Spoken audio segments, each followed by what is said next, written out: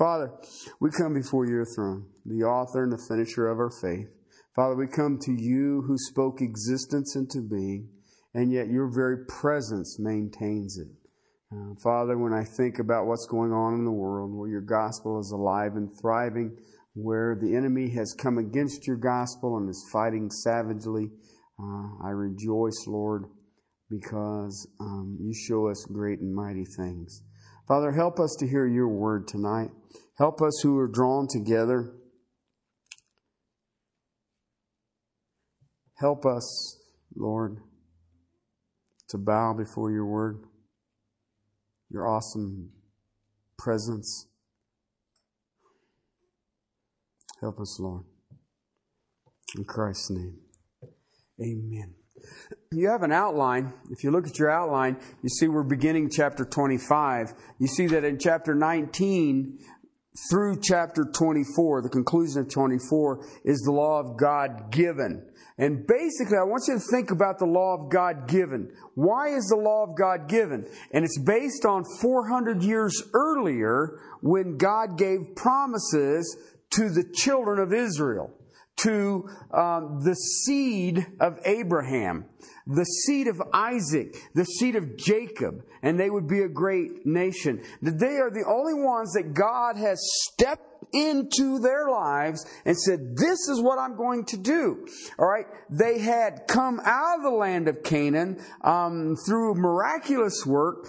Joseph had gone before them. He had become part of Pharaoh's cabinet and leading, and then the rest of the family came, and for 400 years the nation of Israel, the 12 brothers, thrived.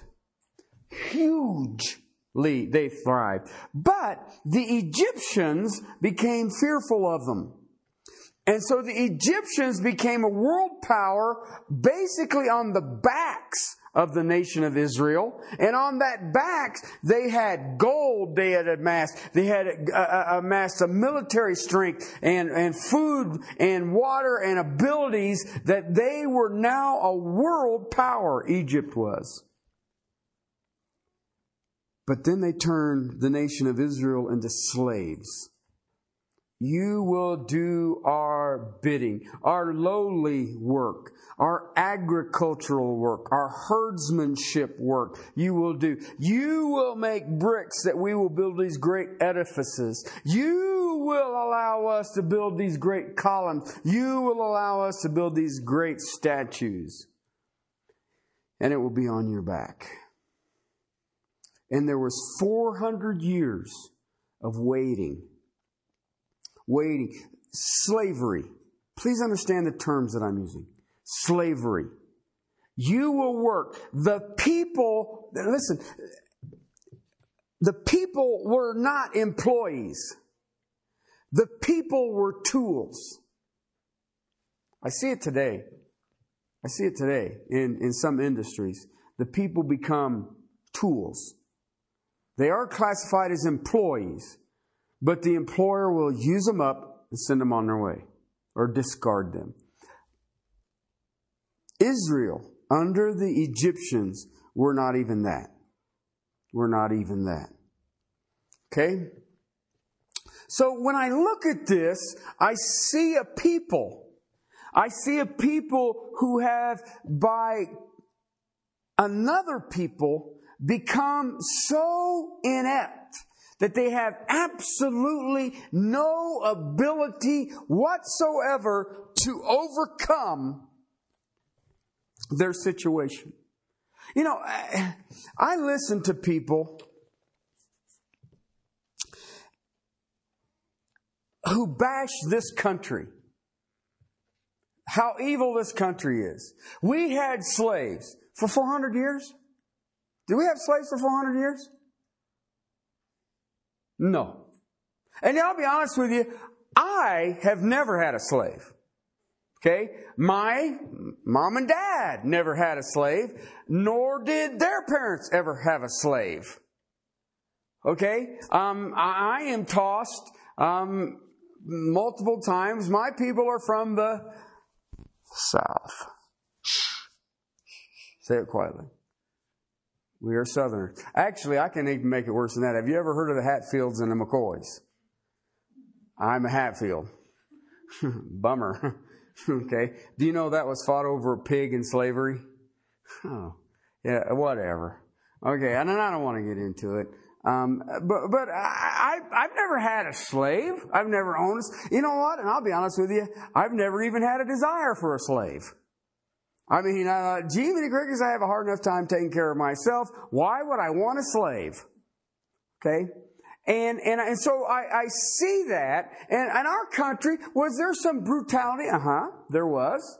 But you know what? There was a lot of slaves who preferred it that way.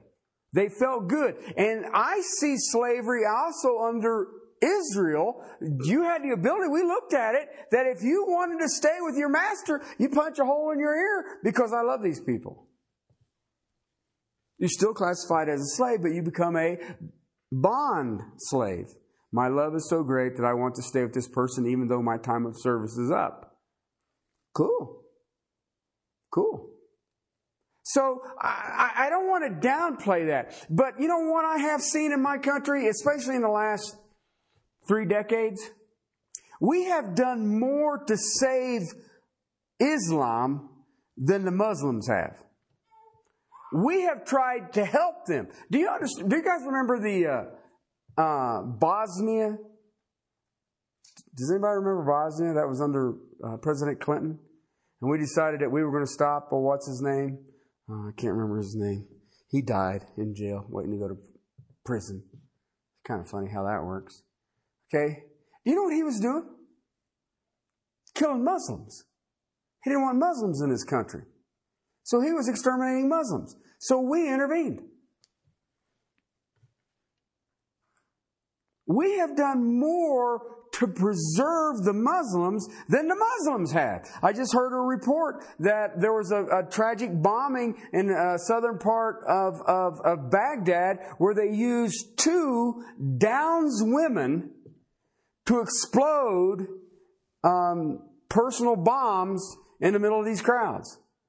Okay, the retarded women.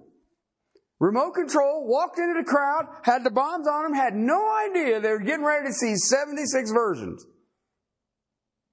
They walked in there and the Muslims blew them up. I don't think that my country has ever done that. I'm almost sure. We've done some knucklehead stuff. I don't want to ever downplay that. Okay? But I don't think we ever went that far. I definitely know that we never videotaped us cutting people's heads off. Okay? So you see the difference? Huge difference. And I'm trying to share with you that because this country was found on the principles of one person. One person, one individual. Lord Jesus Christ. And what you see here in chapter 25 is God taking His people. He's taken them out of Ur, a land of the Chaldeans. They've given the promise to Abraham. Abraham's seed will have the blessings of humanity upon it. And I will give you this promised land from the Euphrates down to the Red Sea, over to the Suez, and up to the Mediterranean. It's all yours. You're the only person that God has said, I'm going to give you property. There's a drought there. Man takes it on his own, rolls into Egypt, takes up shop there, becomes very comfortable. What do you see? Same thing you see in all of our lives. We like to be comfortable. I don't want turmoil. Okay? God takes His people, and after 400 years, they become enslaved to those who would oppress them. And He says, I will bring you out. You have no ability to come out. I'm going to bring you out. He brings them out. Okay? And then He says, I'm going to make you a nation. All you've ever been was 12 tribes. I'm going to make you a nation. I'm even going to tell you how to divide up the land among the 12 tribes. But I need to give you some guidelines so you can work. Thus comes the what? Law of the Lord. Okay? You also get Deuteronomy. Deuteronomy is how do you act in your own country, even against foreigners. This is how we're going to do it. All right? What happens to them? They move into the promised land. It's going to take them 40 years, and I'll show you why. But they move into the promised land, and in that 40 years, what happens? They start buying into the society that is around them, the other pagan religions. They start seeing pretty women, and they start bringing these new women in, and they start marrying these women, and these women bring in their false gods. They bring them in. Add to it. I will make you a kingdom. I will bring you a king. Why? Because we want to be like everybody else. He brings them a king. And what happens? In 2 generations, boom, we have a divided kingdom. The northern kingdom, the southern kingdom. They all fall into what? Idolatry. They all want to worship their own way. Remember that phrase. They want to what? Basically, your book, chapter 25 through 40, is what God says, this is how you will worship me. That's what it says. Now I'm thinking, 25 through 40. He's trying to get a point across, isn't he? Yeah. He's got 2 chapters on creation. And chapter 25, and listen, chapter 25 through 40 of Exodus isn't the conclusion on how to worship me. Israel has their own country. They become their own king. They decide to worship God their own way. What does he do? Assyria comes in and Babylon comes in and crushes them, obliterates them, takes them into slavery. 70 years later, they are released. They come back to rubbles. And they have to start building. That's what Nehemiah starts doing. And yet the whole time, you know what he's doing? He's promising them a Redeemer. He's promising them a Messiah. He's promising them someone who will come in and rule them, and his influence will be so massive that it will incorporate the entire globe. Keeps promising them. They keep thinking, oh, he's coming, he's coming, he's coming, he's coming. He sends them prophets. Don't go back to this place. Don't go to this place. Don't do this thing. Stop this part. Stop this part. Start this part. Do this thing. Do that thing. The whole time. And he finally just gets tired of them. You got the last prophet of under the old covenant. His name is Malachi. And then all of a sudden God shuts up for 400 years. Doesn't say boo. And then you have birth of a child. Birth of a child. Even the Magi, Persians, kingmakers, they show up saying, hey, where's the king of the Jews? He will be the king of the world. And everybody gets ticked off. The Romans are mad about it. The Greeks are mad about it. And Herod is definitely upset about it. And the Jews are saying, well, wait a minute. How's come we didn't know? That's funny. Daniel knew. Nehemiah knew. Jeremiah knew. Ezekiel knew. Malachi knew. Amos knew. What happened? 400 years of silence. 400 years of God preaching through men who were called to do what? Preach the word. And then he had corrupted it. And by in that 400 years, you had books that were more important than the word of the Lord. You had the Talmud and the Mishnah. And they guarded it more than they did the words of God. What do we do today? You have a man who's born for 33 years, he walks on the planet, and for the last 3 years of his life, guess what happens? Death and disease stop, cease to exist as known. And man's conclusion is, this guy's got to be of the devil. So they kill him. Exactly as God said they would. Why? Because there had to be a sacrifice. They just had to have a sacrifice. And 40 days after his resurrection, what happens? The new covenant. What is the new covenant? It's the church, the bride of Christ. God, in eternity past, before he spoke existence into being, says, I want to show my love to my son. And here's how I'm going to do it. I am going to give him a bride, a holy, blessed bride, and she will show my son my love.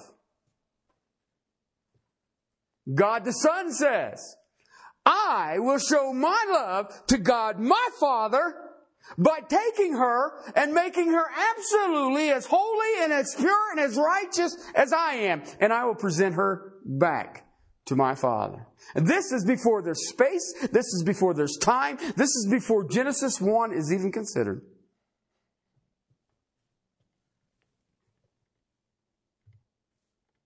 And that's what God's doing. That's what He does on a regular basis. But there will be a pause between the 69th week of Daniel and the 70th week of Daniel, and that will be this time of the bride of Christ. Then when she is pure, when she is lifted up to where God would have her, He will take her to the wedding feast. And down here on earth, He will take 7 years and He will restore His relationship with Israel. And He will take it back to what you are starting to step into in chapter 25 of the book of Exodus. But He'll only do it in 7 years. In 7 years. He will draw His nation back. You are my people. I am your God. I will purify you. I will lift you up. You will be a holy nation. And I will sit on the throne of David. I will rule from the throne of David. And all the worlds for 1,000 years will come and worship in Jerusalem to you who are God's people. And if you want to know what the church is doing, then you have to hang out with me now for about another 6.5 years. And I should get to it. All right? In chapter 25, beginning at verse 1, through the conclusion of chapter 31, the last verse, the primary focus of these texts, 25 through 31, is the worship of a nation and the central place of this nation and the central place of this worship. I want you to come to this place. You do not come as a bunch of individuals to worship. You will come as a people. You will come to this place and you will worship me this way. Period. Okay, now remember where you're at. You're standing at the foot of Mount Sinai. You got a big old honking cloud has come down on the mountaintop. And it has got lightning, and there is thunder, and there is trumpets, and God has already said, I don't even want the beast to touch the foot of this mountain, or you stone it. No one comes up this mountain unless I call them to come up. And I want the elders to come up. I want Moses to come up. I want Aaron to come up, and his 2 brothers. Come on up! And I would be sitting there going, they got to be talking about the other Aaron. Because I know it ain't me. Because He says, you are coming into my presence, and my presence is absolutely holy. And Moses says, yep, that's true. I was sitting there looking at a bush, and he says, where you're standing is holy ground. God is getting ready in chapter 25 through chapter 31 to say there is a central place of worship. You will come to this place and worship. And I will tell you what it looks like. I will tell you what it's like. He says, I want you to understand. I need to prepare you. I need to prepare you for the occupation of the land. And part of the preparations of that occupation of the land is what? You are a people who worship Yahweh. And all the nations will say, they are a people who worship Yahweh. And how do you know that? Because this is the way they do it, and they are emphatic about it. And you know what? We have tried to attack them when they're having their high holy days. And you know what? God whoops our butts. I can't even get near them. Because God said, this is how you will do it, and I will bless you, period. Oh, by the way, He never asked, what do you think about this? Is this a good idea? Nope. Didn't ask. Why? The Word of God, or the law of the Lord, is to regulate the individual and is to regulate the nation's life. You regulate the individual, then you have control over what? The whole nation. The whole nation. And you know what? When you come under the authority of God, you prevent the exploitation of the poor. You don't have to worry about foreigners. They're taken care of. And there is a guard against idolatry and the bringing in of false god or goddesses. God says, I will protect you.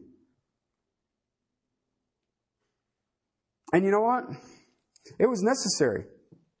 Chapter 32. What happens?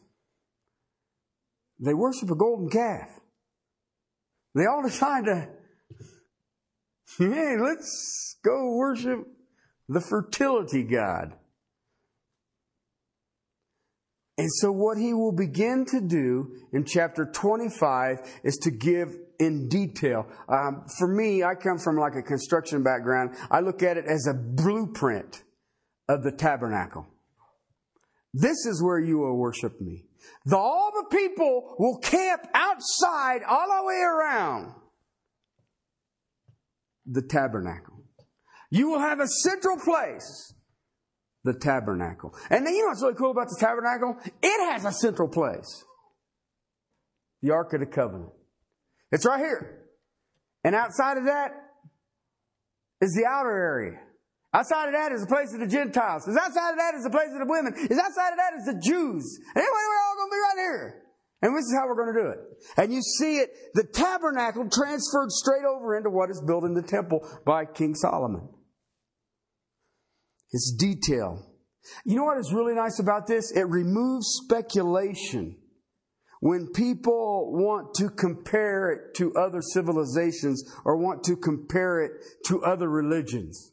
No other religions have this. You can have the temple of Bacchus in Ephesus. You can have the temple of Bacchus in Athens. You can have it in Corinth. You know, the wine god. Let's go drink the wine god. Where? As we're going. But the Jews, Israel was said, you will come here to me. Read Revelations. Where does the focus of the universe conclude? Jerusalem. Where did the focus of the universe begin? Jerusalem. I'm starting it here. I'm ending it here. Oh, by the way, you will never lose your focus of this place. Listen, I've been to Jerusalem. There ain't nothing that spectacular about the city. There ain't anything spectacular about it. I didn't see any high rise. I didn't see any great, huge office buildings. I didn't see great, big, huge churches. I didn't see much anything that really thrilled me. And yet that's where God said, I will start it, and that is where God says, I will end it. Listen, the origin of the tabernacle, the place of God's worship, you got to get a hold of this. Why do we have houses of prayer? Why do we have houses of prayer? Oh, that would be churches for you from other places. Why do we have them? It begins in chapter 25 of Exodus. Why? I want my people gathered in one place for one focus for the times that I demand. The origin of the tabernacle was found by God.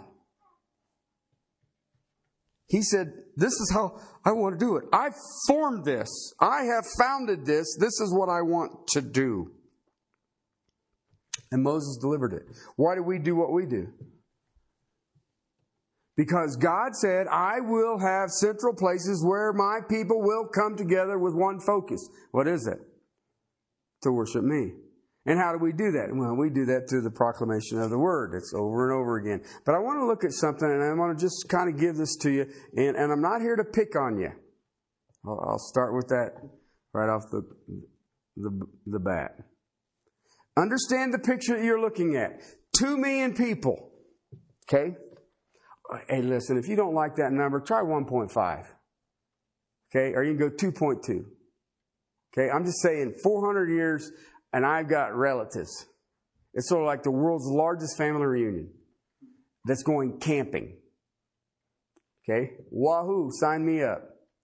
They have, listen, been released from slavery, not bad employers.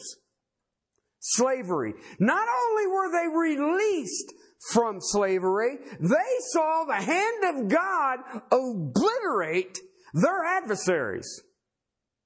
They even saw their adversaries come after them with all of their military might. And who drew a sword? Nobody. And God released them. Not only did God release them, remember the Egyptian says, "Here, take my valuables." Why? Just leave. So they did not leave vagrants. They left wealthy. They literally have gone through a place. They do get a hold of this. They've left a place where they were brick builders and herdsmen. And now they are at Mount Sinai. They're out in the desert. And all of their adversaries have been literally obliterated.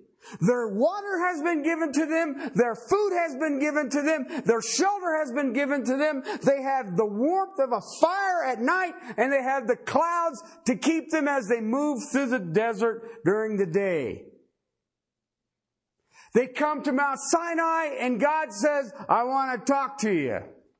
And they say, "Whatever you say, we'll do. We'll do." Now I want to show you something.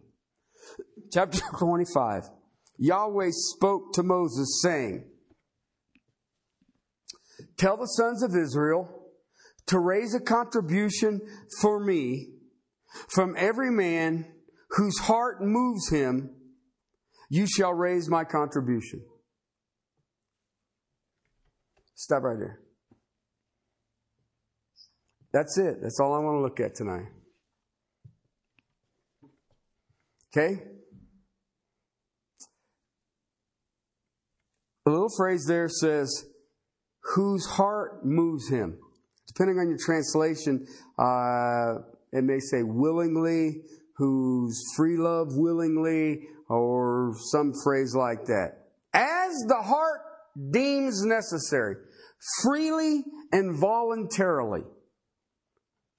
What's he going to do? What's he wanting? He's got 2 million people sitting at the foot of Mount Sinai, and he's saying, "I'm giving you an opportunity to contribute to the nation's worship center." That's what God's saying. And however you're moved, Israel, I'm not saying you need to give a tenth. Nope. Not what I'm saying. However you feel led, people. This is where we will worship. This is what will solidify us as a people. You know what? That's what the church is. There's a guy named B.B. Warfield. He died during just about the time of the Civil War. And a lot of people said, he believed that the covenant was done at the execution of Jesus, and that the new Israel is the church. And I said, why do you say that? He says, well, because when he talks about Israel in the Old Testament, he uses this phrase. He calls them the church. I said, really? And so I've got some B.B. Warfield books. I started looking. Sure enough, that's exactly what he calls them. Israel is never called Israel. It is always called the church. I kept thinking, crazy people. This guy lived in Kentucky during the Civil War. What would you expect? Okay? But it dawned on me. I went back and I said, why would B.B. Warfield, this guy had some insight, why would he call Israel the church? And then it dawned on me, when he studied the Old Testament, you know what he studied? A book called the Septuagint. You know what the Septuagint is? It's the Greek translation of the Old Testament. Do you know what Israel is called in the Septuagint? Fascinating phrase. Calls them the ecclesia. You know what that is? Same term you see for the church in the New Testament. Ecclesia. What? Called out ones. What was Israel? Called out ones. I called you out of the land of Ur. I called you out of Egypt. Now you are my people. You are my called out ones. You are my ecclesia. Oh, well, that's fascinating. Interesting concept. The ecclesia has been called out of Egypt. Had absolutely nothing to do with it. Truthfully, be honest with you. How many of you had anything to do with your salvation? Did you think you got it smart enough to figure it out? No. Did you do something that God says, I've got to have that one? No. Why did He save you? A very good question. Why did He save Israel? Why does He save anybody? Because He's God and He wants to. And I don't care who it is. I don't care what it is. He will save that He wants. I mean, the psalmist says He has the rose, the cactus rose, bloom in the desert. Why? For His good pleasure. Who else sees it? Nobody. Nobody goes running around in the desert to see cactus bloom. But God sees all. And it's for His good pleasure. Why does He redeem people? It is for His good pleasure. He says, I'm calling you Israel. Moses, tell the people they have an opportunity to contribute to the nation's worship center. And then I'm going to give you a list of 14 components and some materials that will be needed to build this tabernacle where I will commune with you. I will be your God and you will be my people. Okay? How much do they got? Well, Exodus 12, 35 and 36 says that the Egyptians was giving them every piece of gold and silver that they could because just leave. Things are going down the toilet here, and I just as soon you go away. But I want to show you something. Because as a pastor, I don't know that if I've ever experienced this, but this is fascinating. Go over to chapter 35. Verse 21. Because he goes through a big old list, and then the people respond. I mean, he talks about this place. What am I going to build? The construction of the tabernacle. What will the prayer of Moses look like? The repentance of the people. He will deal with the intercession. Who will build this? What will the incense be like? What will the sign of the Sabbath be? The anointing oil, the laver. What will the altar of incense be like? What will be the atonement of money look like? What will the priest's consecration look like? I mean, he's covering it. The ark and the mercy seat, the table of the bread, the lampstand, the curtains. Everything in this thing, he says, this is how it will be done. That's what they call detail. Detail. And then after he gets done laying out all the detail, he says, let the people give. Verse 21. Here's what he says of chapter 35. Everyone whose heart was stirred in him. Okay, remember? This ain't the 10%. Okay? This is people saying, look what God has done. And now He's saying, we can be a part of the place that the nation will worship Him. Interesting concept. The hearts were stirred, and everyone whose spirit was moved him came and brought the Lord's contribution for the work of the tent of the meeting. That's the tabernacle. And for all of its service and for all of its holy garments. Then all of those whose hearts were moved, here we go. Bunch of people brought material. Then all those whose hearts were moved, both men and women, they came and they brought brooches and earrings and signet rings and bracelets and all the articles of golds. So did every man who presented an offering of gold to Yahweh. Every man, 2 million, or 1.1, however you want to cut it. Every man who had in his possession blue, and purple and scarlet material and fine linen and goat's hair and ram skins dyed red and porpoise skins brought them. Everyone who could make contributions of silver and of bronze brought Yahweh's contribution. Every man who had in his possession acacia wood for the work of service brought it.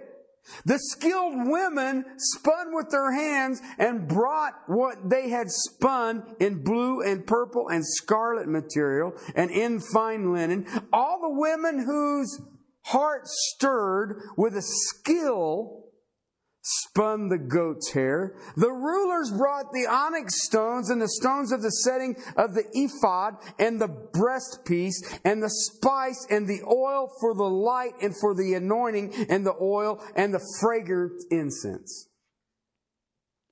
Okay?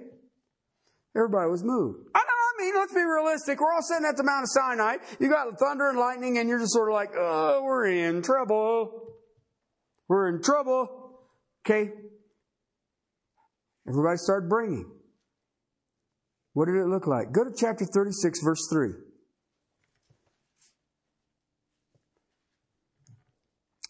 They received from Moses all the contributions which the sons of Israel had brought to perform the work in the construction of the sanctuary. This is this tent. And they still continued bringing to him freewill offerings. When? Every morning.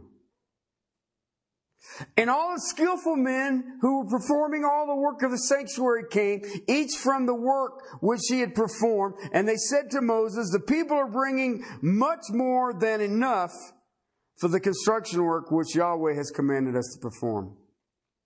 So Moses issued a command and a proclamation was circulated through the camp. Now you got to understand, through the camp, 2 million campers. Proclamation was circulated to the camp saying, let neither man nor woman any longer perform work for the contribution of the sanctuary. Thus the people were restrained from bringing any more. For the material they had was sufficient and more than enough for all the work to be performed. Moses literally had to say, hey, stop! I've got too much gold. I've got too much onyx. I've got too much material. I've got too much silver. I've got too much acacia wood. We don't have a place for it, nor when we get the tabernacle built, we're going to have all this left over.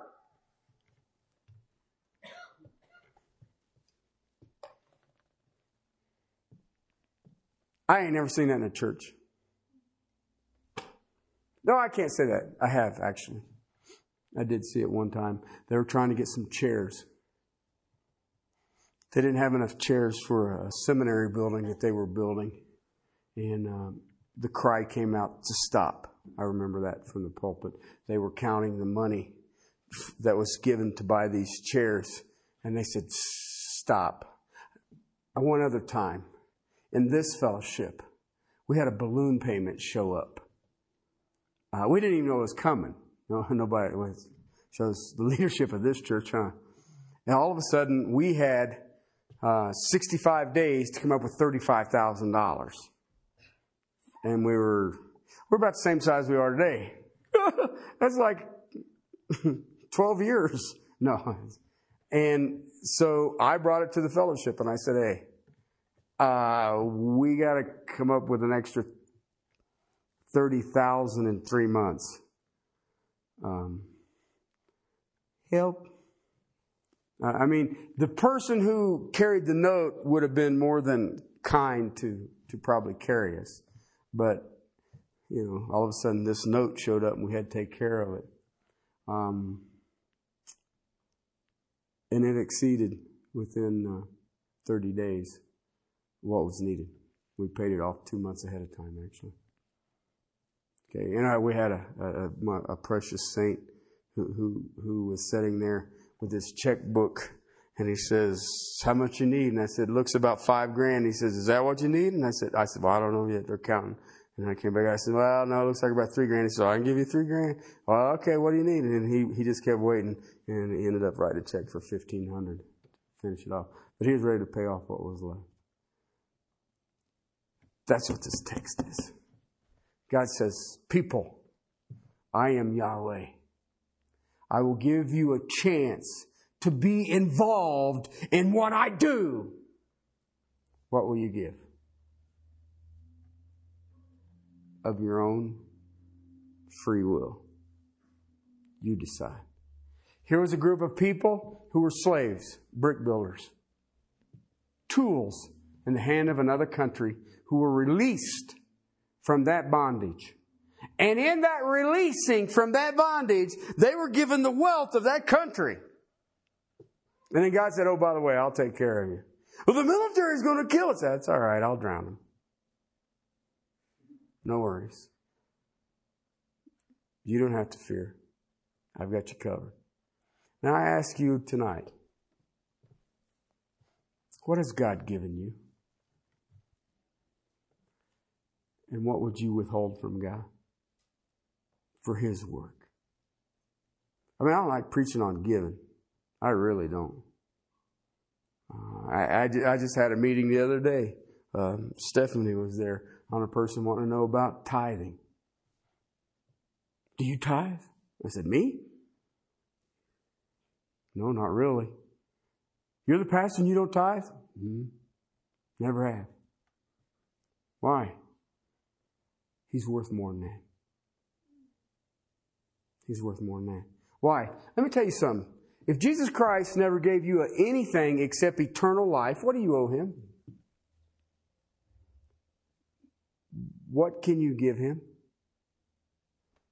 Better yet, what can you withhold from Him?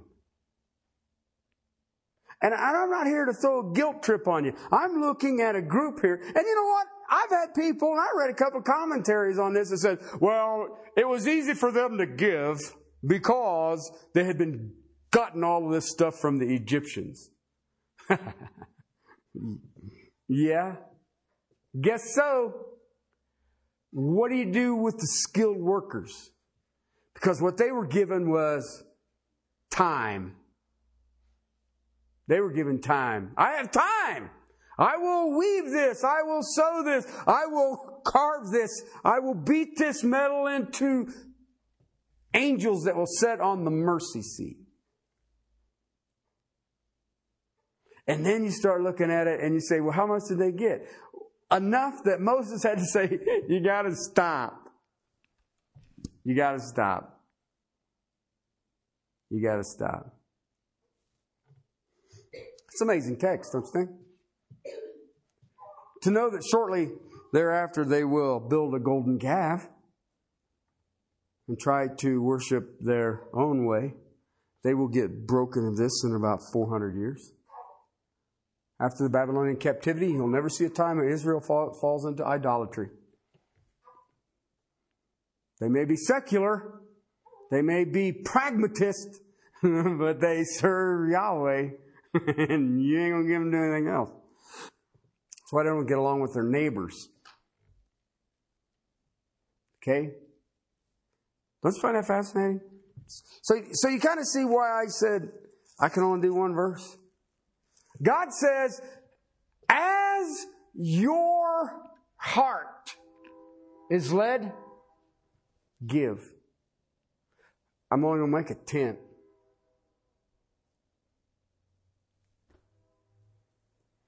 Temporary vessel. Paul tells us that we are in these earthen tents. My question tonight would be this. When it comes to the things of the Lord, do I give guardedly or do I give freely? Why? The text says, from every man whose heart moves him. I think about these people standing at the foot of Mount Sinai with all the wealth that has been given them, their freedom intact, God leading them to the promised land, God taking you and I, taking us out of the slavery of sin, putting us in the kingdom of righteousness, removing us from this mundane, everyday, temporal thing that will suck the life out of you and say goodbye and good riddance at your death. And He will raise you to the right hand of God the Father, to the glory of Jesus Christ, where the angels will sing, Hallelujah! The saint is home. Where Jesus Christ will look at you and say, Well done, true and faithful servant. What will I give him now? And Paul says, I'm not my own. I've been bought and paid for with a price. The precious blood of Jesus Christ. And yet we get so wrapped up in what? In what? I want to go to Mount Sinai. I'll stand at the foot of it and say, freely, I give you all of it. I give you all of it. That's my goal.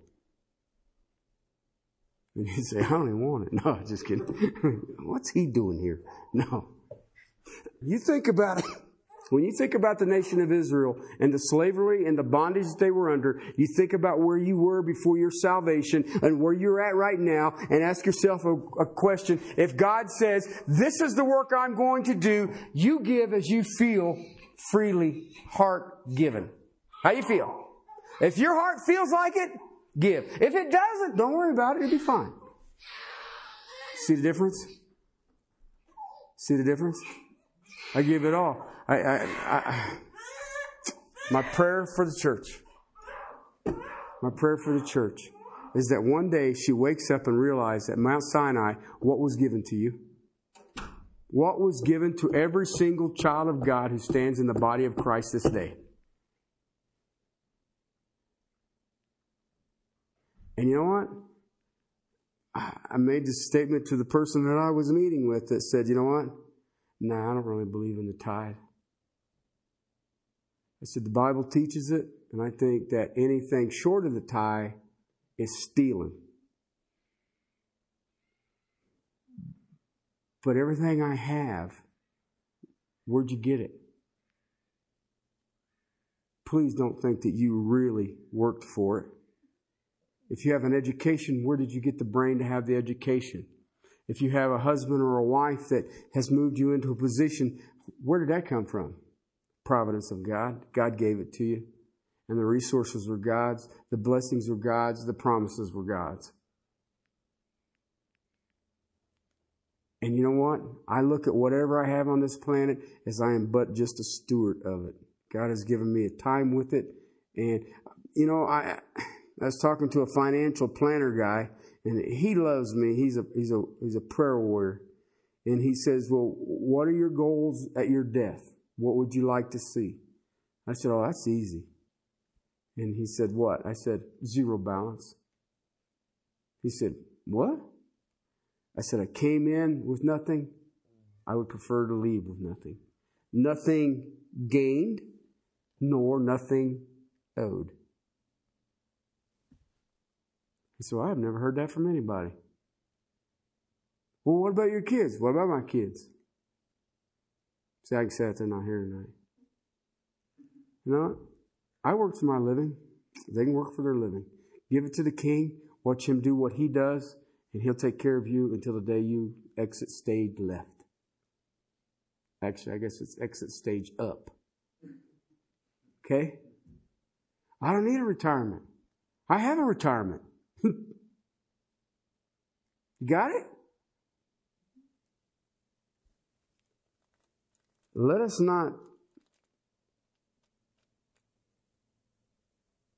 not stumble as Israel did at Sinai. We don't need a golden calf. We don't need a golden calf. We need willing hearts. Let's pray. Father, thank you for your word. Thank you for Israel. Father, this people was given to us as the conduit that the Savior of the world would come through. And yet, Father, they were also given to us as an illustration of what to do and sometimes what not to do. Father, we bow before you. We rest before you, understanding that you are the author and the finisher of our faith. Father, I just praise you. I praise you for this time. I praise you for the word. Father, I praise you for these precious people who are here this night to hear your words. Father, this is tough. And yet, Father, I watch it and I hear it. It makes me smile. And yet, Father, how much greater the smile must have been to you. Help us, Father, to walk in a manner worthy to your glory and praise. Amen.